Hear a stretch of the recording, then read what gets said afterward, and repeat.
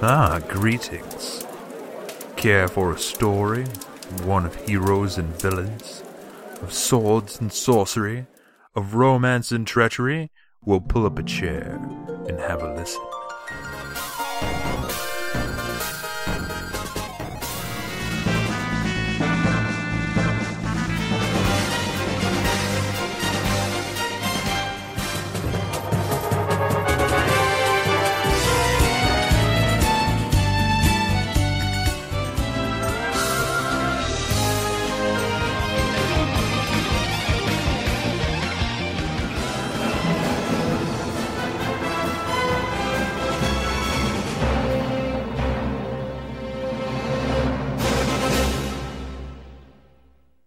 Hi, and welcome to the RPG Show, Episode 6. This is the show we rate, review, and talk about RPGs. I'm your host, Brent. Today, with me, I have two guys. They're alright. First is the demented denizen of the Dreamlands, Nick Gaynor. How you doing today, bud? Wait, does that make me like Shadow Kirby then? If you want to be. You want to be Shadow Kirby? I mean, I'd rather be like Shadow Meta Knight or something. If that even is a thing, I don't even know. But I'm fabulous, Brent. Are you fabulous? You're fabulous. I'm 20% gay, okay? 20% gay, so I don't know what that other 80% is then. But other than gay. Fair enough. Well, we have more than just me and Nick today. Glenn, or as he's known around the internet, Jar Jar Fan 42. How you doing, buddy? Misa, crush your face in. Oh, good. You had to go there, didn't you? Yes, I did. Wow. You can't insult people and not expect them to like run with it. Fair enough. So, how's everybody's week been? Everybody doing good? Misa, not too bad. How about you, Nick? You have a long, nice, easy week? Well, no, I feel like you should ask how the last 2 weeks have been because we haven't been here in 2 weeks. Well, fine. How have you been doing the past 2 weeks? Because we haven't spoke. Well, we've spoke, but we haven't spoke on an audio recording in 2 weeks. I don't know. I guess I'm doing pretty good. Though, not really, because I got surprise bills out the ass. I'm kind of pissed about, so. Surprise bills. Those are the worst. It's like surprise butt sex, but without, like, the little hint of pleasure. Well, yeah, so you can, like, maybe possibly, depending on the situation, get off to surprise butt sex. But there's no way you're excited about surprise bills. Yeah, no, that's true. But I have an interesting story from this past week. Oh, boy. Yeah, I know. Let's not point out the trope, but we're just gonna go with it, alright? Let me get some popcorn. Oh, you're fucking such a jackass. Like, you could take that popcorn, shove it unpopped up your anus, and then when it pops, you can have that nice sensation of popcorn popping in your butthole. Like, I really had no idea where I was going with that. I have no idea. I was just gonna let you keep going with it. Dig yourself deeper into that ditch. Anyway, I don't know if I've stated on the show or not. I work in grocery stores for a living, so I spend a lot of time in grocery chains like Walmart's, Food Lions, Martin's, Kroger's, these sorts of places. And I was in a Martin's last week, you know, doing my thing, and I was near the produce section of this particular Martin's. And it's funny enough that my phone's going off and I'm trying to fucking tell the story. That's great. I should really learn to put those on silent when we record, but one day I'll learn. But there's these two little old ladies, right? And they're obviously sisters because they look alike. They're about the same age. And they're arguing. And as they, you know, I sort of pay more attention to what's going on, they're arguing about how to make fucking apple pie, which in its own right is hilarious. Like two little old ladies in the grocery store arguing about how to make apple pie. But it gets worse. It starts to get heated. Like they are straight up just like arguing about everything now. Like picking about like how they live lives or whatever. And one of them just goes, enough. Enough. I hope I die first. That way there's peace in heaven before you show up. Like, wow. That was like mic drop moment. Like, I mean, I look at the grocery guy, the guy that actually worked at the store, like our jaws were open. Like, we didn't even know what to fucking do with that information. Like, that was the funniest thing I've ever seen, and like one of the best insults I've ever seen in real life. Like, I want that lady to be like a great aunt, because I bet those two are just at like every family reunion, like making fun of everybody. Like, there's like, ha ha ha, you know, Jeanette can't keep her teeth in. At least I don't have to roll my tits into my bra, Janice. Like, you know, like, that's just oh my god, it was fucking hilarious. I hope I die first. That way there's peace in heaven before you show up. Like, that was amazing to me. Like, it was great. You gotta love those old school insults. Yeah, no, it was pretty hardcore. But moving on from the old lady, we have a few upcoming releases to talk about.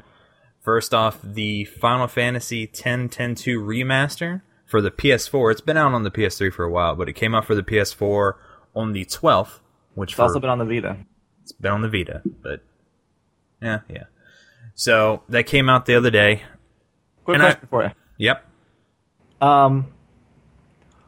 Why the fuck hasn't Squaresoft or Square Enix, my bad, priced this at like $30 or $40? Why in the fuck is it $60 when they just released a fucking remaster like last year? I have no idea, man.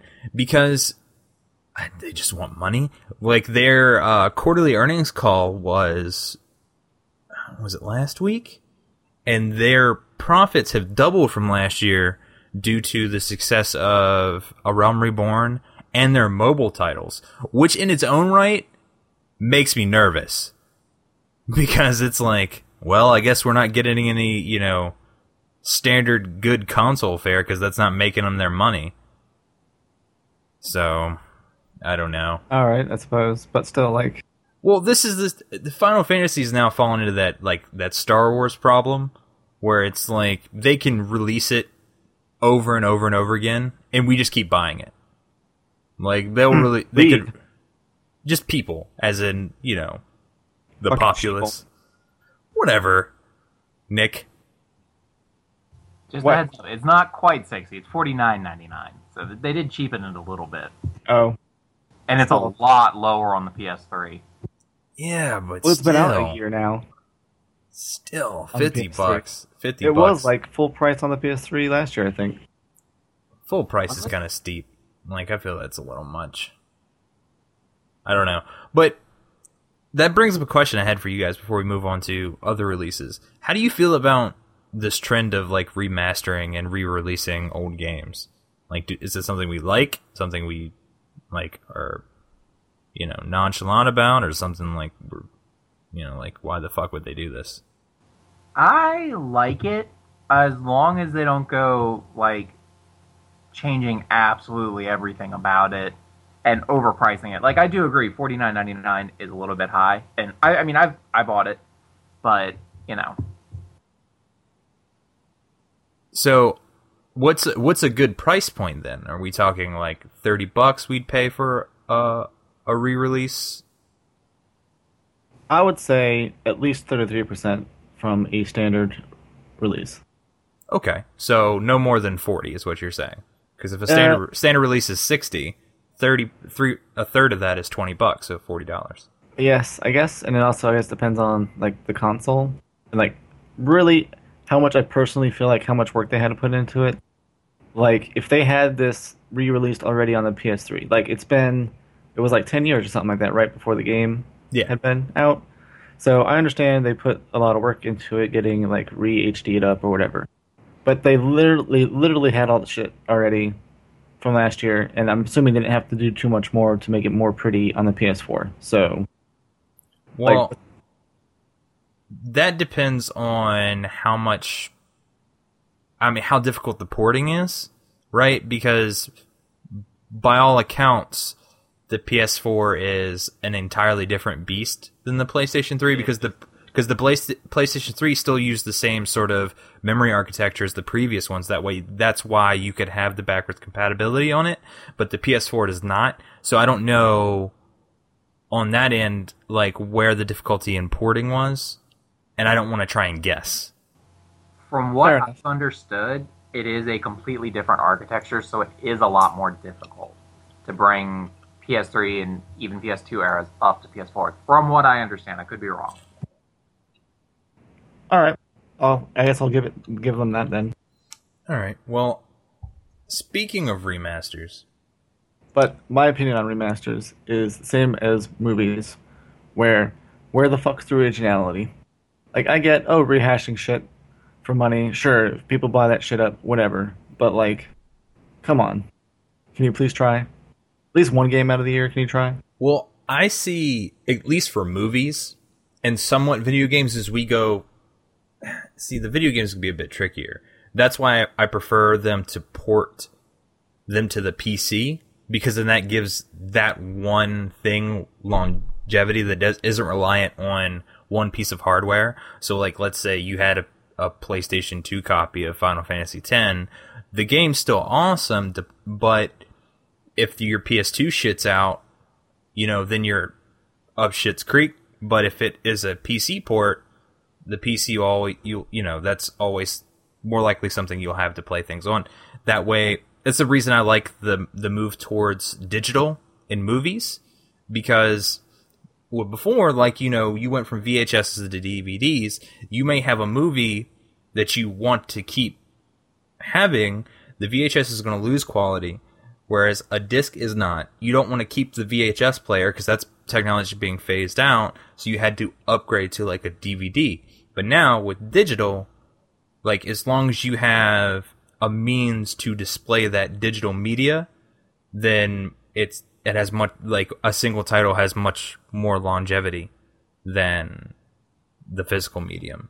And games are sort of moving in that direction, but again, it's relied on, like, this piece of hardware. So if I buy a game on the PSN, there's no they're telling, if there's a PlayStation 5, like, are all the PSN titles I bought for the PS4 going to play on the PS5? Maybe not. If history has anything to say about that, no. Well, like, you can't play PS3 games on the PS4. Sony's been better about at least the digital titles, being a little more lenient than, say, anything on the Xbox. So, it's all kind of whatever, PC Master Race for the win. But really, yeah. Speaking of remasters and ports, Grandia 2 is coming to Steam sometime this year, which is kind of exciting because that's kind of a hard to get title. Is it? Yeah. It was already ported to PC. Oh, was it? I was unfamiliar that there was a PC version of it. It was like 97, 98, something like that. It was like, I got it on PC before I got it on.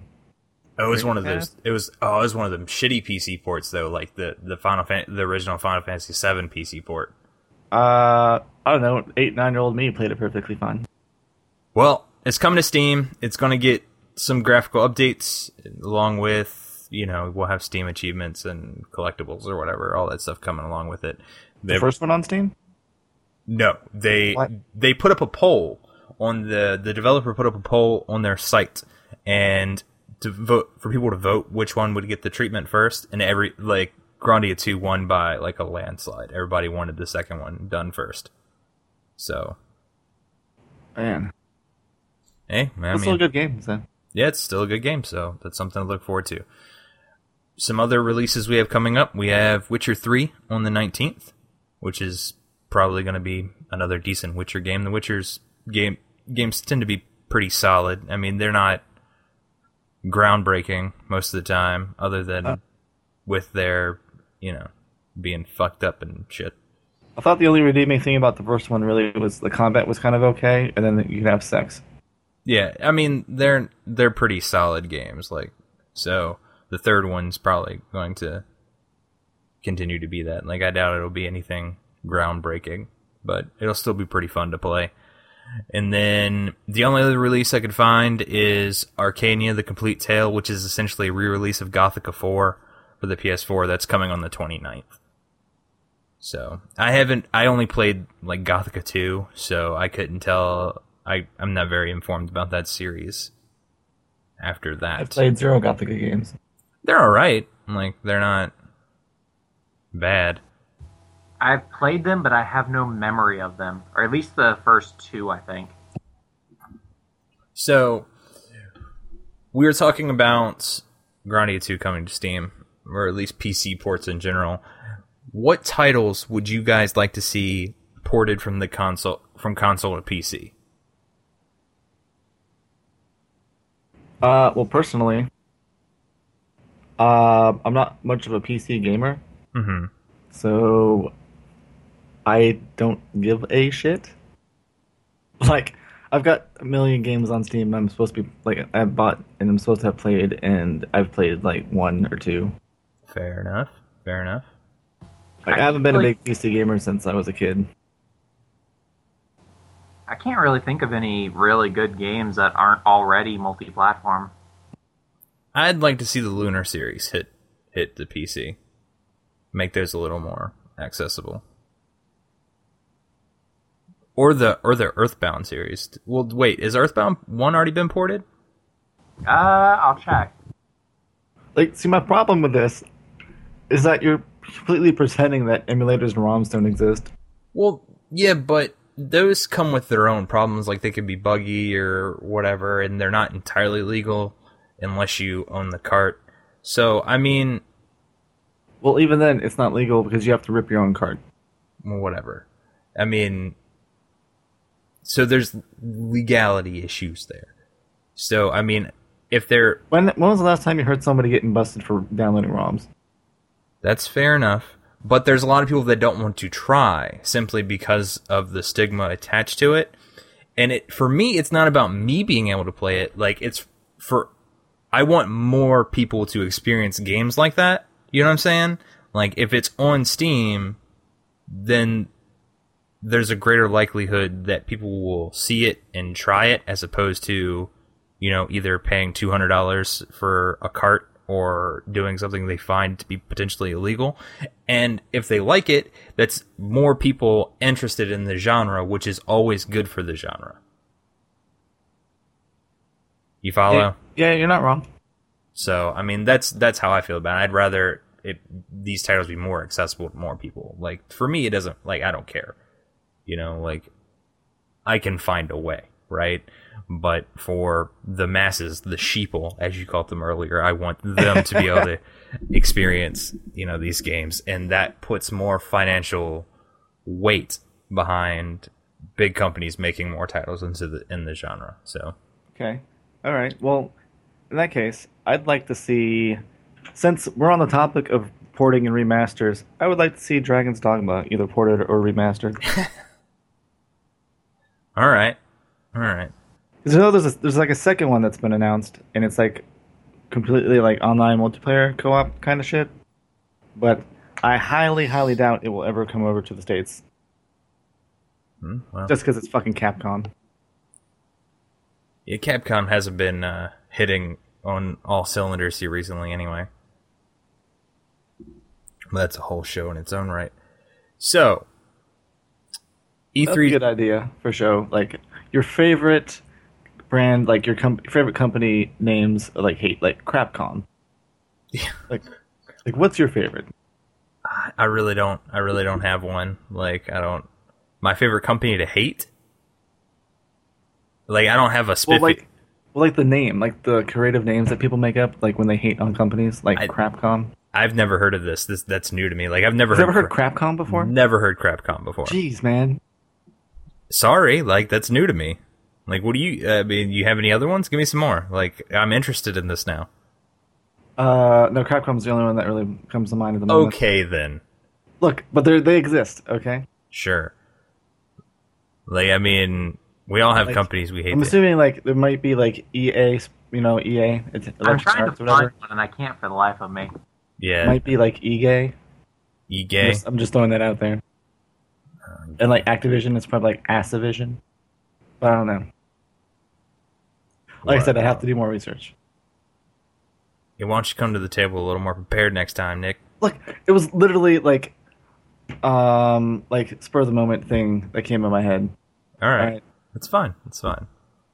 So, visit GameFAQs more. You'll learn.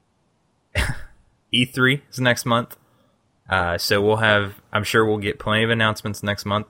Are there any companies you're predicting to make big announcements next month at E3? Bethesda? Okay. Isn't Nintendo supposed to announce their new software or hardware? I haven't looked too much into the rumors for this year's E3 or any like pre-announcements or anything.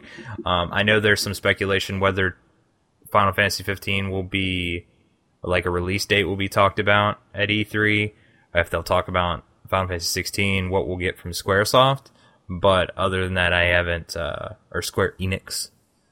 I haven't done too much research into E3. Like I haven't followed E3 in a couple of years, but I think this year I'll be back on top of coverage again because it's sort of fun to watch the coverage from E3. Yeah, I haven't kept track of E3 either. I mean, I've just been paying attention to Bethesda because everything is pointing out a Fallout 4, and I will probably pass out if they announce it. You know, the funny thing about that is I haven't played any Fallout game. I haven't played too many either. Like, I mean, I've played them for an hour, 2 hours, but that's about it. I've played 1, 2, 3 New Vegas, and I love them all. Well, there you go, man. That's your jam. It's fine. Don't they do like Elder Scrolls too? Yes, they are also the group behind Elder Scrolls. And Wolfenstein, and a few others. Well, I'm sure. Well, they bought Wolfenstein though, right? Well, it's like... Yeah, they purchased it and released a new one. Well, that's why that game was great. I forget that Square Enix owns Tomb Raider now. That's a weird thing, right? And the fact that it's going to be on Xbox. Like, how did that happen? That's a weird thing, right? Yeah. I don't know. Don't get me wrong, I love the new one that they made. Like, I think it's freaking fantastic. But, I don't know, everything about it is weird now. With who owns it, where it's being released. Yeah. So, I have a Kickstarter I'd like to talk about. I was playing with the idea of, you know, at least when we do these non-review shows, coming to the table with a Kickstarter or two to talk about something that we're excited that we may or may not back, that we want other people to back. And mine, I came across this little gem. It's called Unraveled: Tale of the Shipbreaker's Daughter. Now, this is based on apparently a true story of a girl in India whose parents worked at a ship deconstruction site. And this is an RPG that basically takes place as she loses her parents, and it's you are traveling through like her subconscious and her imagination in an attempt to find her parents, is the way I understand it. The visuals and the music are astounding. Like every bit of it, like from like an aesthetics point of view, like gets me super hyped. They are 5,600 out of 15,000 of their goal with 19 days left to go. You know, it's hard to say if they'll reach their goal or not in 19 days. I certainly think they will, as many people, because like there's a demo out there and everybody's just saying great things about it. So I'm actually looking forward to playing the full game myself. I'm not into demos anymore because demos aren't what they used to be. So I'll wait until I see a little more of it. But now, is that 15,000? Is that the starting goal or is that a stretch goal? that's the starting goal. Okay. Not to like shit talk it, but it looks like an RPG Maker game. I mean, it does in that it uses sprites.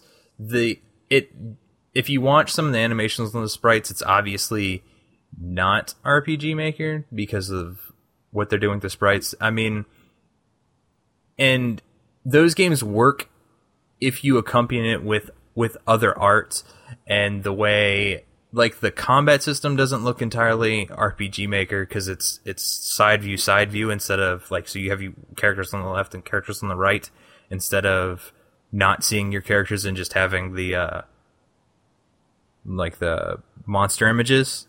Well, that's just as simple as putting a script in.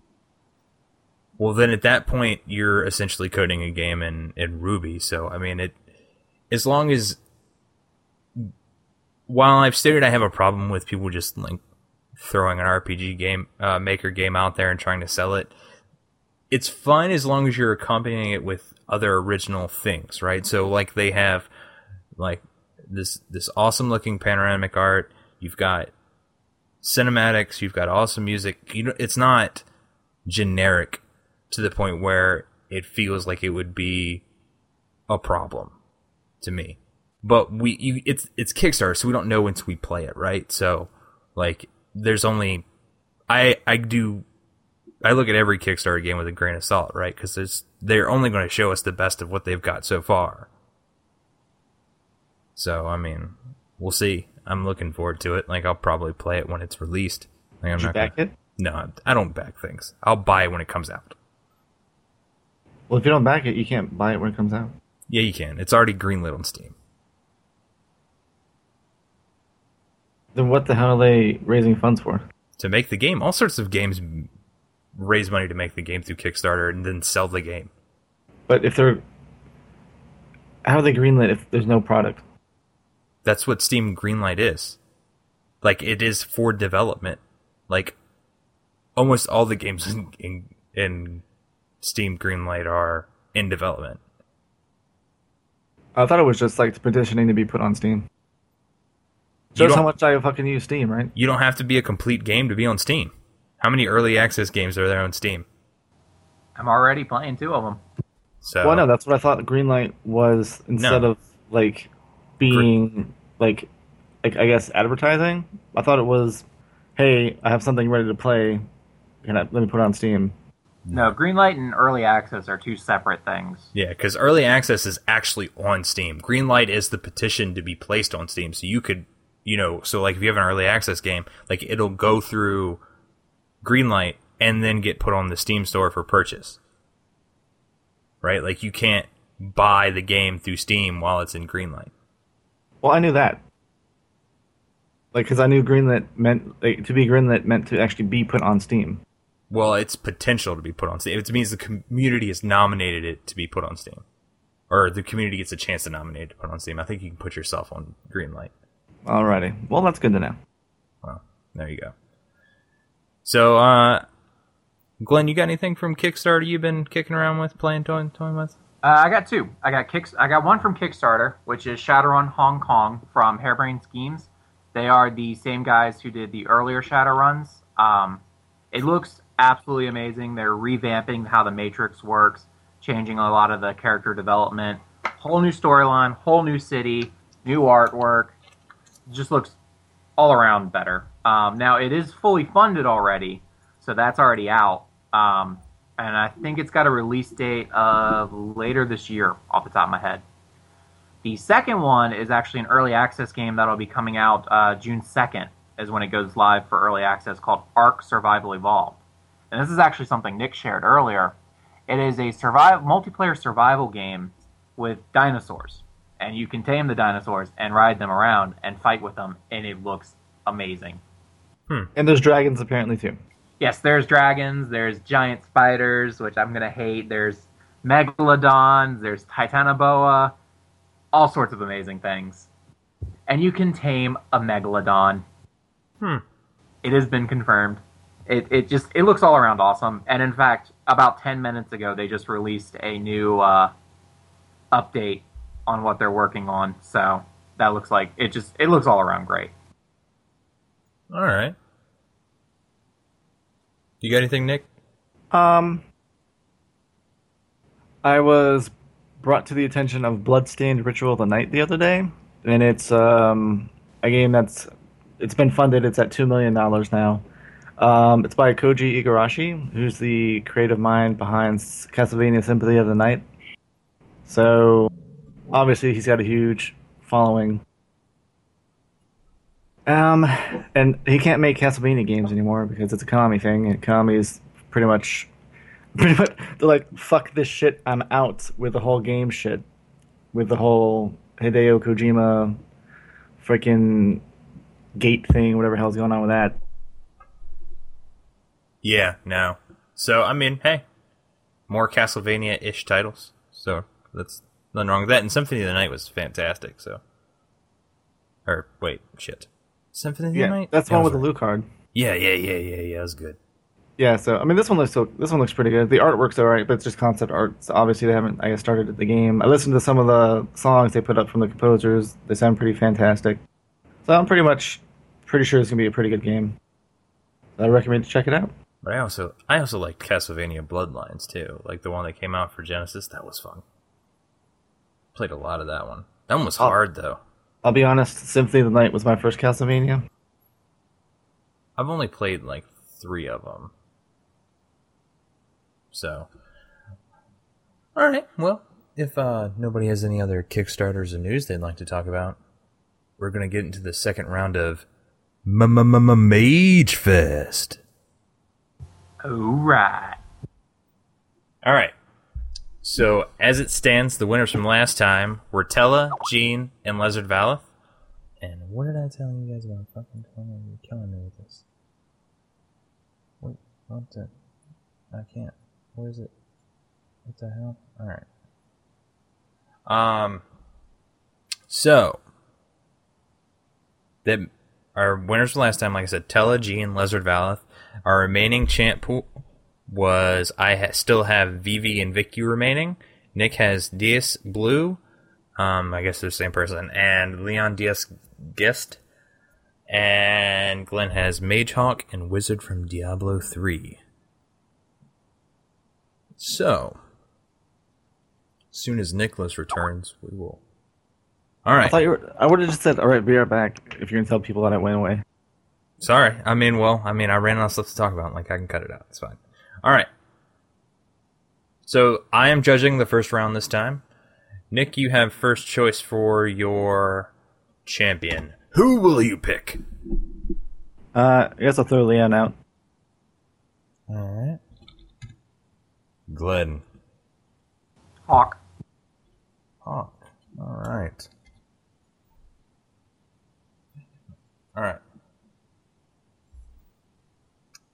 So,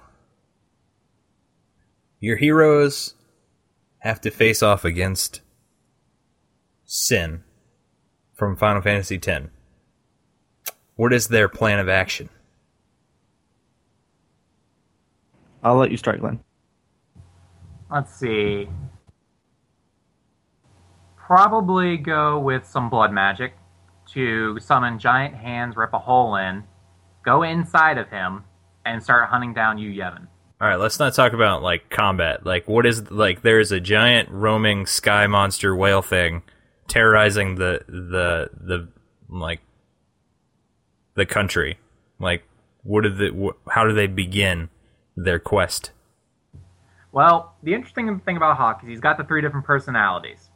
So you probably have Sarcastic Hawk laughing and saying, why can't he just have a normal day? Diplomatic Hawk would be trying to evacuate everyone.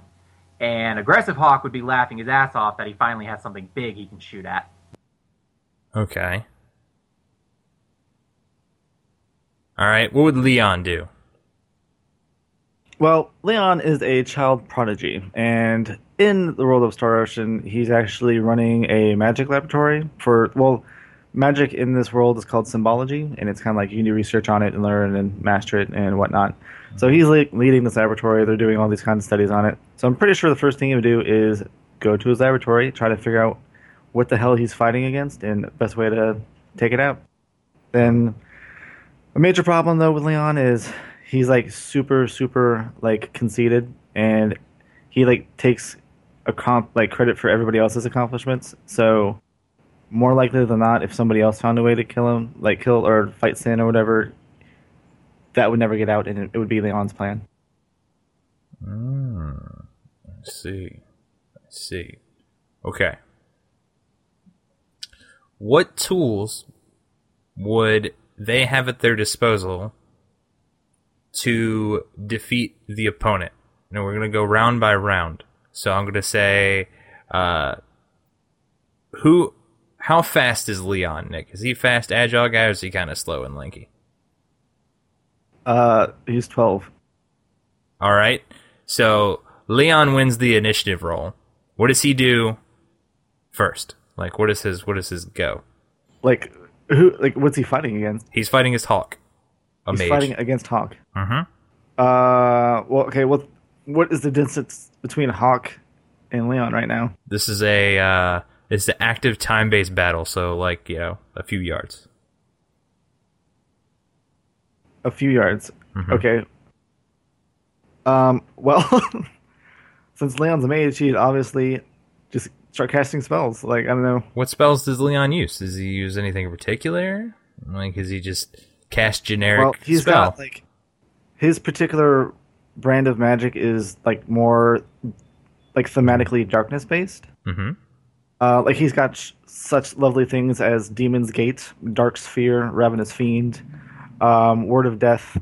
So he would just start fucking throwing out like it's like necromantic spells, pretty much, just everywhere, summoning demons to just pretty much destroy Hawk.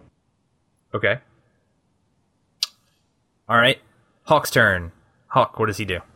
To counter spells, he's going to use Shimmering Shield to form a defensive barrier, and then Spell Purge to sap the magic away from Leon, followed by Chain Lightning to start taking out as many things as possible, Rain of Fire to start raining meteors all over the place, and then if anything gets too close, he's still a fairly powerful physically character, so he's going to start hitting them with his staff, which has a blunt mace on one end and a long dagger on the other end. Would Hawk be okay with beating up a 12-year-old, though? Yes, it's Hawk. He's done it before. Got it. So, the two of you are not together, but separately. You have a dinner party for very important people. What do they do? What sort of food do they prepare? And what sort of entertainment do they have for their guests? Who's going first? Doesn't matter. I don't care. Somebody just go. Well, you can go first because you started first. I went first last time. You go first. All right. Well, Hawk is a noble in the city of Kirkwall, so he's going to use his mansion to host the party.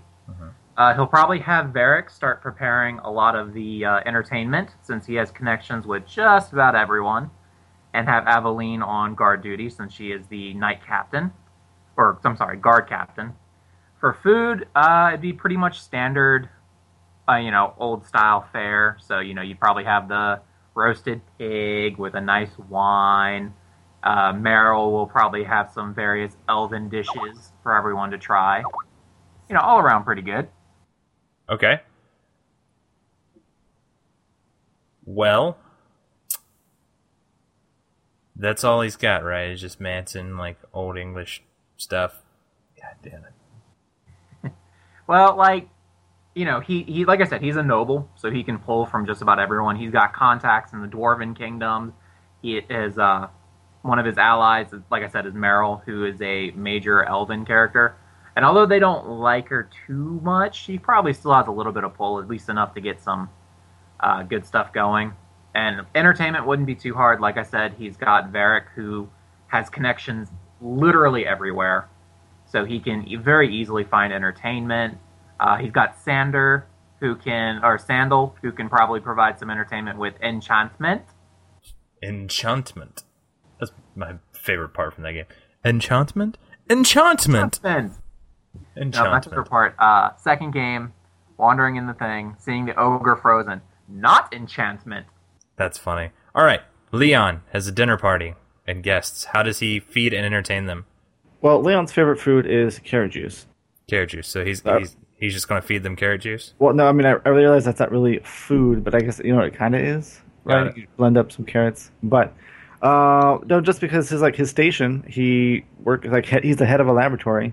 I'm fairly certain he can have it arranged that he can just rent out the castle that's attached to it and just host whoever is showing up there at the castle, have anybody there, give anybody any food they want, while he just goes around bossing everybody around. So, I mean, he pretty much has unlimited resources. So he can do whatever anybody wants. But most likely than not, there'll be carrot juice there. Got it. Super speed bonus round. If your character did not have magic and was simply using their personal skills, what Ivy League college would they attend and why? Leon first. I'm gonna have to Google Ivy League colleges real quick. Oh, Jesus. How about Hawk? What Ivy League college would he attend and why? Googling. Oh my god, you guys are terrible. Cornell, Princeton, Jeez, Harvard. Ivy League colleges. When you don't ever aspire to do this shit because you know you're never going to be able to afford it, why the fuck are you going to mess with it? Fair enough. Hawk would probably go, I don't know, Yale. Yale? Why would he want to go to Yale? I have no idea. Damn. He's not an unintelligent person. It's just, he lives in a completely different world. He doesn't need to know advanced arithmetic or he'd probably do law. Okay. All right. I got it. I got mine. All right. All right. Leon would go to Cornell because the motto is, "I would found an institution where any person can find instruction in any study." And Leon is utmost an intellectual, and he would be all about people learning and improving themselves knowledge-wise. That's a really good answer. I like that answer. But so far, I'm gonna have to give this one to Hawk. Like, Yeah. for his magic skills and his ability to plan parties. All right, fair enough. So I didn't think Leon was going to win anyways. Though. he was your Donald Duck. Mostly. All right. I mean, I like him as a character though. So This one, Glenn is the judge. I pick first. I will go with Vicky. you Nick. bitch. Who is your champion? Why the fuck can you do Vicky? Waste Fine. Vivi. Waste Vivi right now. Fine, I'll go with Vivi.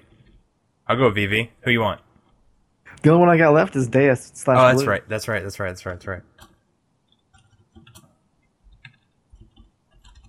All right. Oop, I spelled that wrong and then closed my window.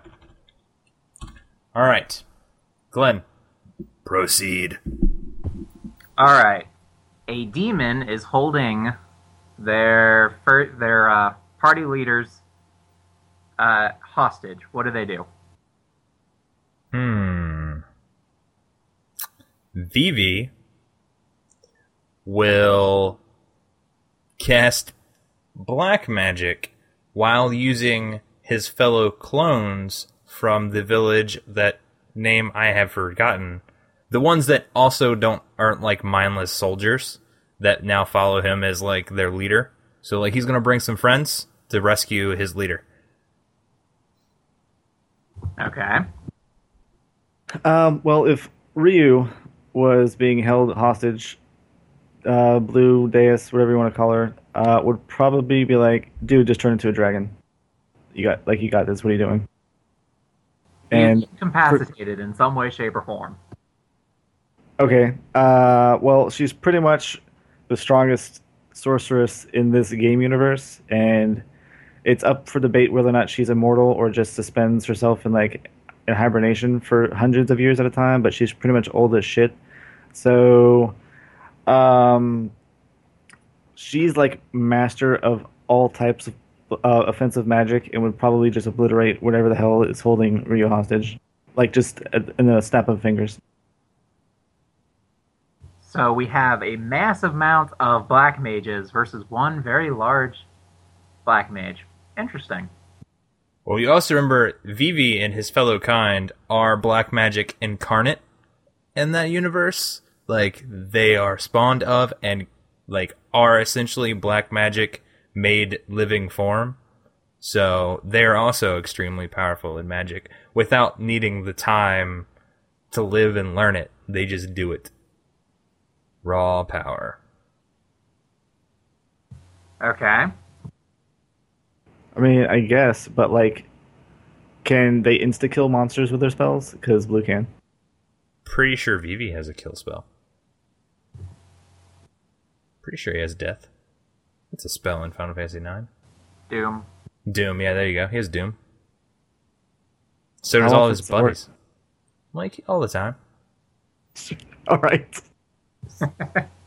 All the time. All right. Let's see.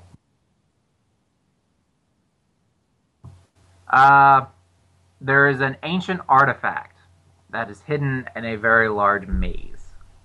What is the quickest way to get to it? Vivi just stumbles in a line and then finds it by sheer luck and happenstance, as he does everything in Final Fantasy IX. The gods are on his side. You said it's a maze? Yeah. Okay. Yeah, it's maze. Freaking Blue just obliterates every wall, whatever the hell is in the way, and just makes a giant ass crater, and then goes and walks up and picks up. Well, Vivi could do that too, but that defeats the purpose of the challenge. Actually, no, that was the answer I was looking for. Shit. Well, I could have got Way on to the suck. I could have went on the Zeppelin then. Like, I have a flying dirigible thing. Whatever, it's fine. It's in a maze, though, man. Okay, does the maze have a ceiling? Yes, it is underground. There you go, just blow it all up. Then why would you blow it up?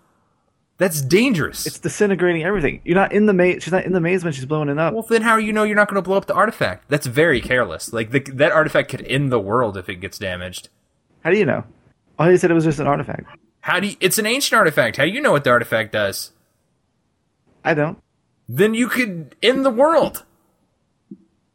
Blue's probably as old as the world. She probably doesn't care. All right. Third and final question. Your character discovers a prophecy that says there will be an end time coming in the next 200 years. How do they prepare for it? Well, Vivi just gives his people the personalities so his people can live on and train in black magic and train others in black magic and continue to move on, because Vivi has a very short lifespan. Like, he'll live, like, they live at most, 5 years? So he will establish a lineage of powerful mages for when the time comes, they will be prepared and ready. And in number. Okay. Nick? Do you have any specifics on how the world's supposed to end? Because every game Blue's been something coming on where the world's going to end, and she stops it. So she probably wouldn't break a sweat. That's all she knows. I don't think she has to do anything. She's been living the entire she's as old as the universe or whatever. I don't think she has to prepare for anything. She knows everything. She's ready for anything. Like, every game that she's in, she pretty much caps all the stats when she hits 99, and no other character does. So she's unstoppable. Whatever you want to throw at her, she'll take it. The world ending ain't no shit. You're not very creative with your answers, then. She just does it. Well, I don't have an army of fucking black magic incarnate to pass my personality onto, Brent. Fair enough. Yeah, but she could have trained. Trained in what? She has mastered all magic. Like, what do you... You can train others. I'm gonna have to go with Vivi on this one, simply because there's power in numbers. Yeah. Tell that to the Jews. Wow. You went there. That's good. I will point out that power in numbers did happen. The Germans outnumbered them.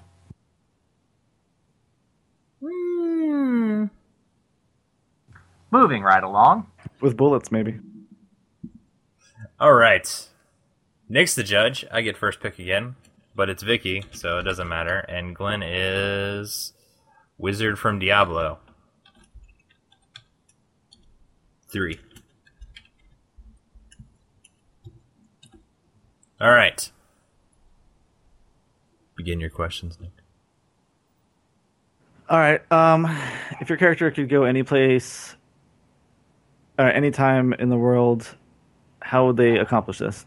Vicky would sneeze and be there. Time magic for the wizard. Okay. Vicky just goes there. That's what she does. She just goes.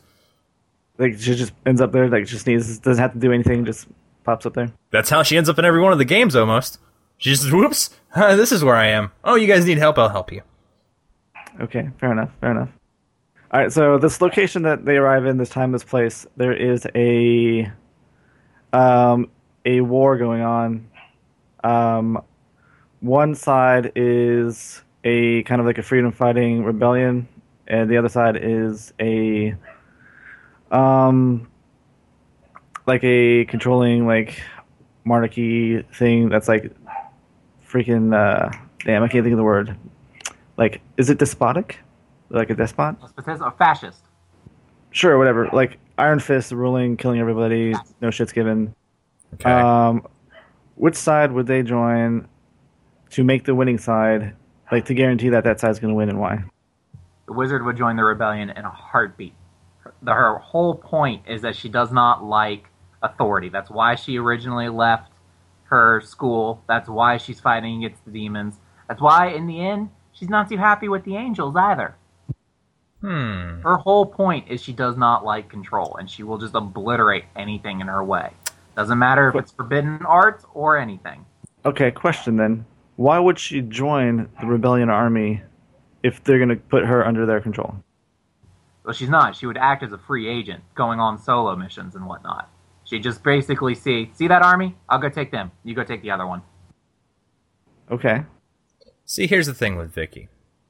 She's a little naive. So Vicky is going to be at the mercy of whoever she finds when she teleports to this place. Because chances are, let's say the prince is roaming around with his battalion of soldiers when she appears, and he has the foresight to not try and kill her on sight, but to say, look, mage, there are these raving lunatics in the countryside that have been killing my men for months. Like, there are women and children in the capital that will not see their parents again because of these raiding marauders. Will you please help defend my kingdom? She'd believe him. Like, he could be fucking Joffrey-style lunatic, but she's a little naive that way. So, I mean, the same goes for the rebellion. Like, if she pops up in front of the leader of the rebellion, then they're just as likely to convince her to help them. However, Vicky seems to appear in a time and place in which fate dictates. So if fate dictates that the rebellion were to win this war, that it is vital to the survival or whatever, the chronological timeline, that's where she'd end up. Like, it wouldn't, like, she just tends to be where she needs to be. So what you're saying is she's fated to be on the winning team? Yes. Like, no matter what happens, she'll be on the winning team. Basically, yeah. Okay. But see, the wizard just kind of says, fuck fate, because she's a Nephilim, which means she lives outside of it. So fate does not matter to her. She'll just obliterate anything in her path. Does that include fate? Was fated to come back and destroy heaven, and she was there and just said no. Well, that's debatable, because Diablo universe is fated to return to neutral, because it began neutral, expanded from neutral, and fights to return to neutral. So all of their fates are subject to interpretation. Because it's the Diablo universe begins with one god. Like, he encompasses everything. He's all there is. He is good and evil, but he gets tired of his evil half, so he splits into two. Thus, you have good incarnate fighting evil incarnate in a battle so intense, they blow up and are destroyed into pieces, and those create the greater entities, which, like, so just one piece of the good guy is the thing that spawns the angels. Then the pieces of the bad guy are what are your prime evils, and they basically, even so much as like an angel leaves, a demon leaves, they breed and have babies in a place separate from the two. The entire universe fights towards neutral. So the fate of the Diablo universe is to occult, like the heat death of the universe. Basically, that is the Diablo universe in a nutshell. No, there was no original god. It started off as bullshit. And it is one dude. Brent. What? Right, okay, No. Anu is referred to as the one god. Tathamet is referred to as the prime evil. There is no one original being. Yes, there is. Two. Yes, there is. Why they become heaven and hell. Oh, no, there is definitely... Like, it is one guy that splits into those two pieces. Like, he separates the evil from himself. All right, this is fascinating. All right, sorry. But, Brent, so are you trying to imply that the wizard is in fact controlled by fate, even though she thinks she's not controlled by fate? Yep. Okay. Because if fate were to control that universe, then the Nephilim, like, fate as a concept, nothing can live outside fate if fate is a definite, right? So, in that universe, like, all fate is like the heat death of that universe. Like, everything wants to return to neutral.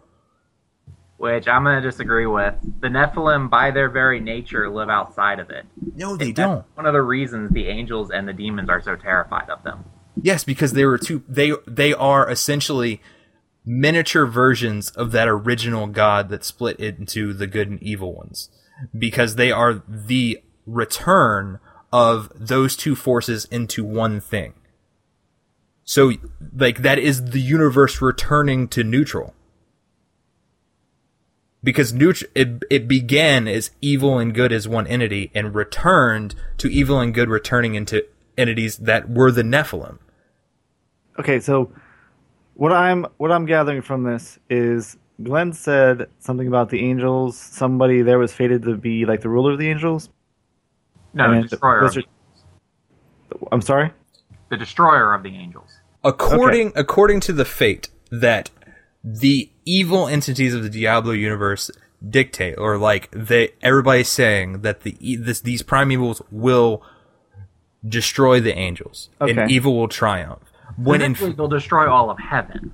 There you go. But essentially, it is a return to neutral. Okay, so my understanding of this now is kind of sorta because the angels are all enveloped in good, quote unquote, and then the primevals are all about evil. These Nephilims have both good and evil in them. They are children of an angel and a demon. Gotcha. Okay, so what's not to say that the angels have their own version of fate because they have no understanding of evil, while the primevals have their own version of fate because they have no concept of the good, whereas the Nephilim feel like they're outside of fate because the known fate, it does not encompass both sides of the coin that they have. Exactly, that's what I'm saying. Like, fate of that universe as a whole is to return to neutral, as to the state of, like, bring balance to the force, Okay, so if we run under that logic that she is to bring balance, then would she not balance out Vicky? If Vicky's fated to win, then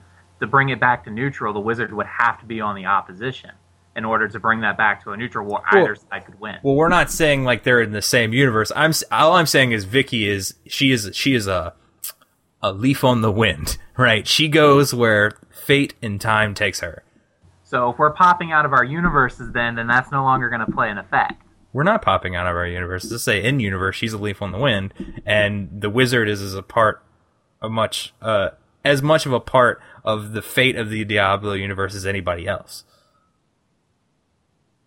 So ultimately, this fate shit doesn't matter. Doesn't matter. Fate doesn't matter. Fate shouldn't be a point, except for my point was that just Vicky's history is she just tends to end up wherever she's supposed to be, right? So, frame of reference, she will be on the winning side no matter what. She will always be on the winning side.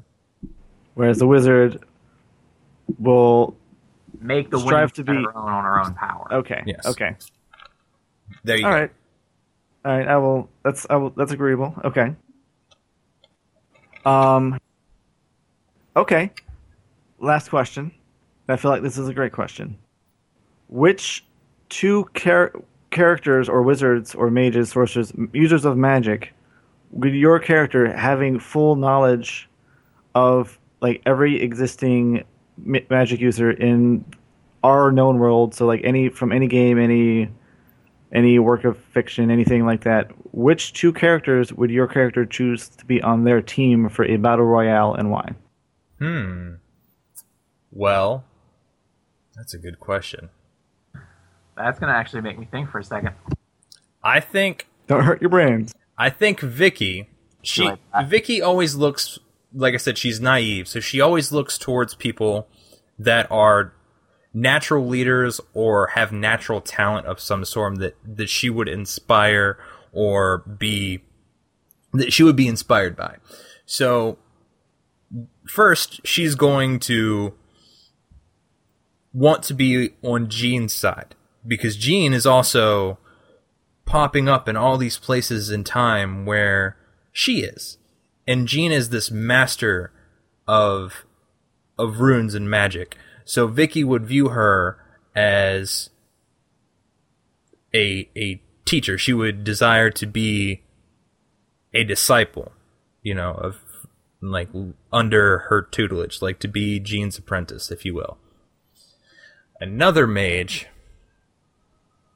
if she were to know them, I actually think she would sympathize with Vivi, because not necessarily for his power, but for his his passion and strength of like his bonds of friendship. Like I think she would, as a person that can see anywhere at any time the way she does, to see this creature that was born outside of nature with such a short lifespan, but loves the world the way that Vivi does, but is doomed to only see such a small portion of it, where she can see all of it.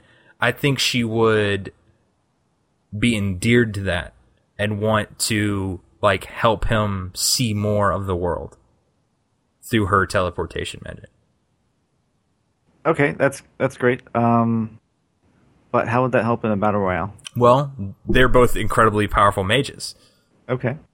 Like, so I think that she would partner with Jean simply because of the power involved there, right? Like, so she would see the potential there. But like I said, with Vivi, like Vicky, like I said, she's not going to think about it through that lens, right?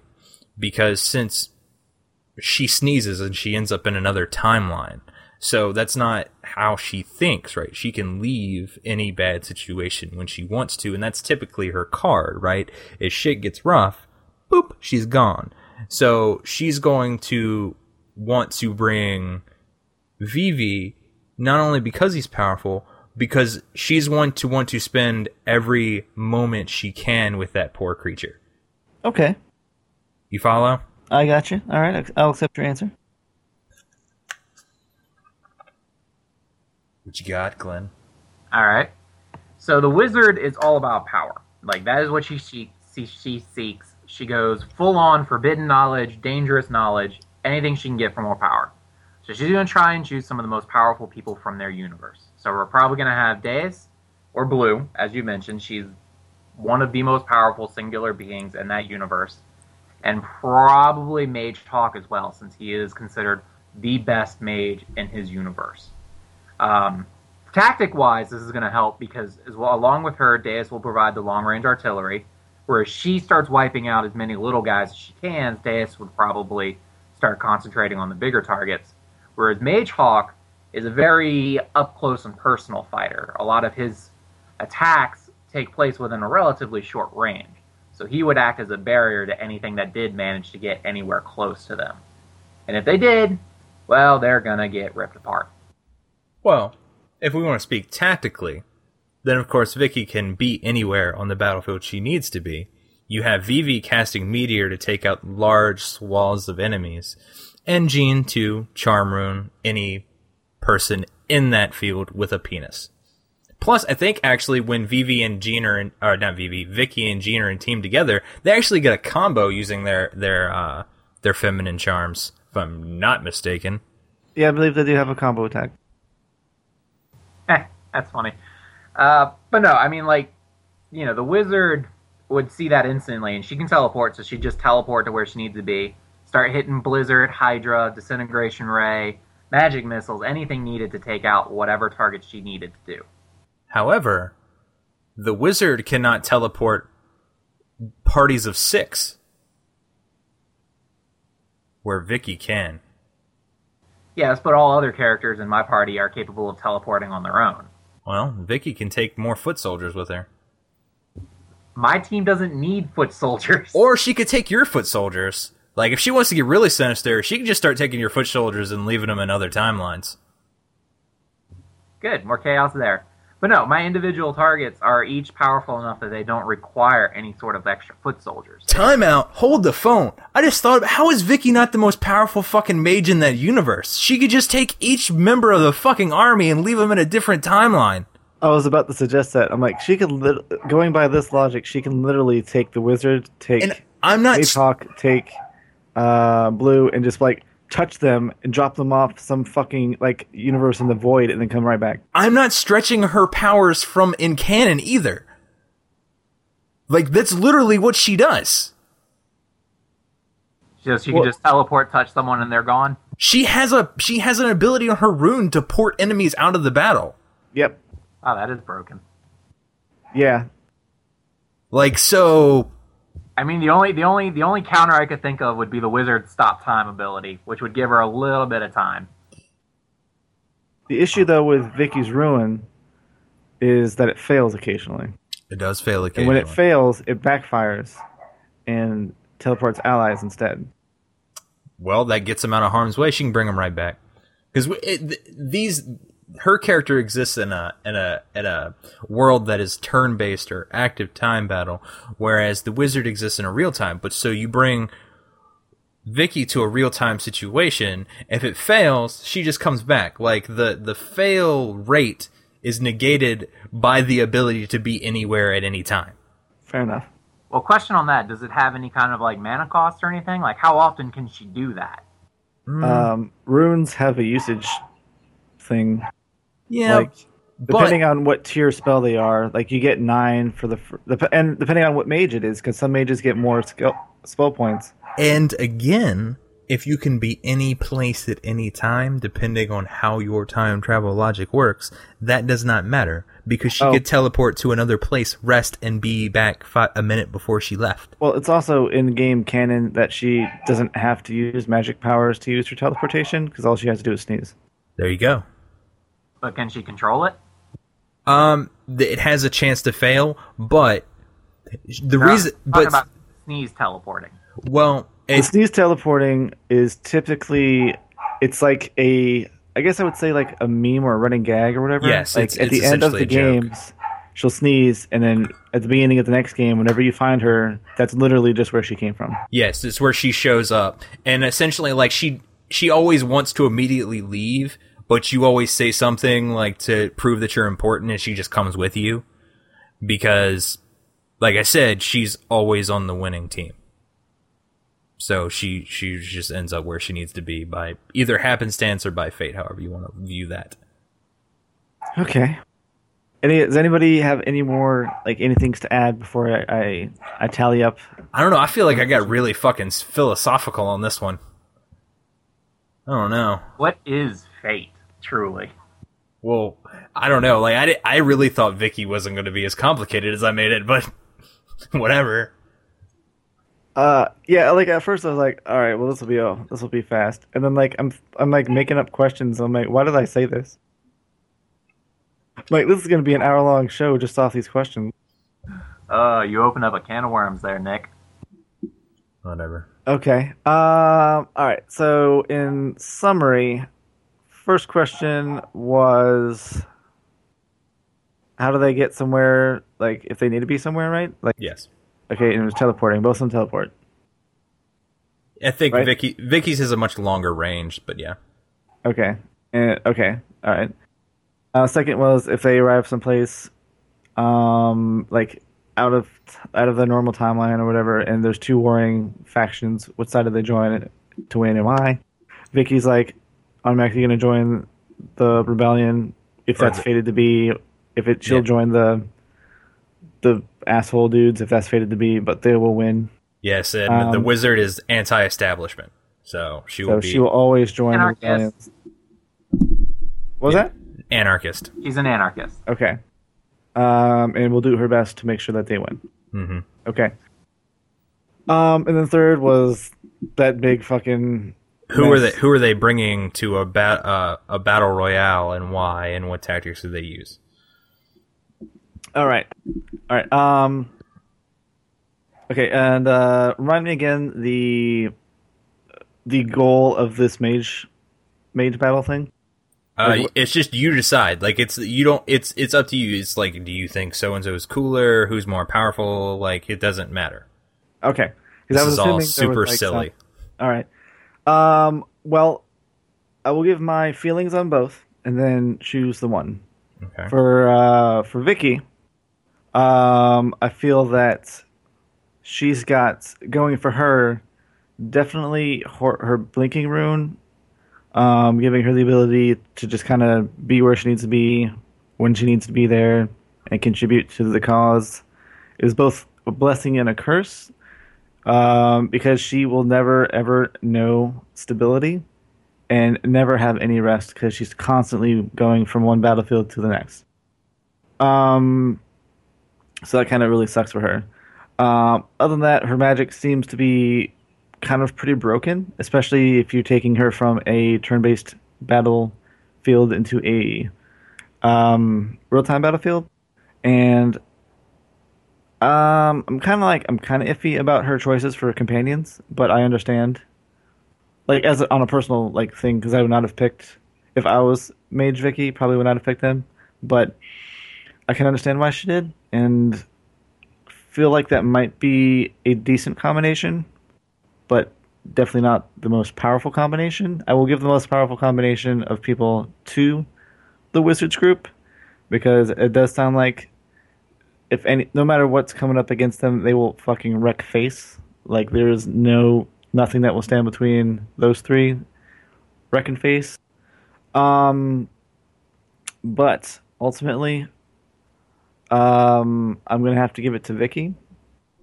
Mainly because I'm biased, because it's Suikoden. I demand a recount. Ballin'. Really, that's the only reason why. Ballin'. He threw Gene in there, and Gene's my character, so I got to go. Well, he threw in Diaz because that was your character too. But well, Gene, you can't Gene's charmed me, so I can't say no. Yeah, no, Gene, yeah. And yeah, like I was trying to think because instead of like picking most optimal choices for each of my characters, I'm trying to like make in character choices, and those are the I feel like those would be in character choices for Vicky. Like, well, you can't say that the wizards aren't in character choices for the wizard either. I don't know. I don't think power. I don't think the wizard would trust Diaz. What, as an immortal creature? As an immortal creature? Hell no, not the wizard. How long did the wizard only trusts Tyrael in Diablo 3 because he becomes immortal? No, not even that. Yeah, exactly. Like, see, I don't think she would team up with an immortal creature. Yeah, I don't think she would team up with an immortal creature, period. Is she? I mean, I don't know Diaz very well, so I can only go based on what you guys said. In Breath of Fire 1... She was old. In Breath of Fire 1, she's, like, not considered immortal yet. But then in Breath of Fire 2, they go on and say she is part of the immortal race. Which includes, like, characters from, like, all of the Breath of Fire games. Oh. Well, to be fair, the wizard has killed immortals before, so... Yeah, I mean... So has Blue. It's just a... Alright, fair enough. So, alright, Vicky wins. Alright. So, on our next show, we will be reviewing Arcanum of... I forget the subtitle. I just remember it's Arcanum. Frameworks of Magic Obscura or something. Obscura. Okay. So, we've all been playing that. I'm about 10, 11 hours in. Where's everybody else at? How's everybody looking on that one? I'm on my second character now. Oh, Jesus fucking Christ. I'm like 30 minutes into it. Way to go, Nick. Way to... Yeah, I will say it is very much a read the fucking manual type game, just like those older games usually were. And since these are downloads, they don't come with a manual. Yeah, I'm like I changed the options to like turn-based or something in battle. Like right away, I'm like, okay, let me try to... That's mandatory right there. I'm like, try to figure out what the fuck's going on. Yeah, don't try and do it real time. You will die. And I'm pretty sure I fucked up my character build already. What do you try to prioritize? I have no idea. I think I did like healing or something. Are you magic? Are you going magic? And then I think I might have put some tech skills too. But I have no idea. Oh, you don't do that. Oh. Yeah, don't mix tech and magic. Yeah, you don't do that. That doesn't work.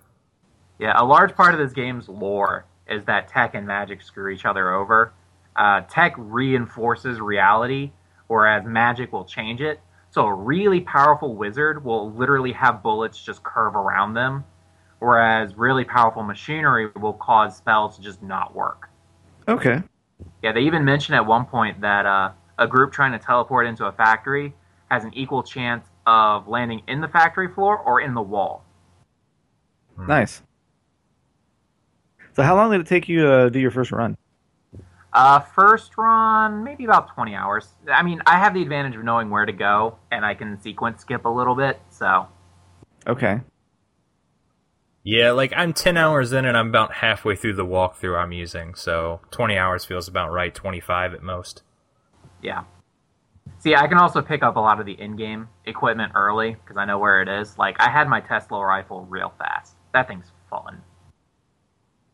So, but anyway, that's discussion for next time. And until next time, say bye, everybody. Bye, everybody. Everybody, bye. Thank you so much for listening to this episode of The RPG Show. If you'd like to participate in the discussion, send us an email at podcast@therpgshow.com. You can also visit our home on the web at therpgshow.com. Want to get shouted out on the show? Leave us a rating and review on iTunes. Each one counts, and we love you for it. And for myself, Nick and Glenn, hope to see you next time.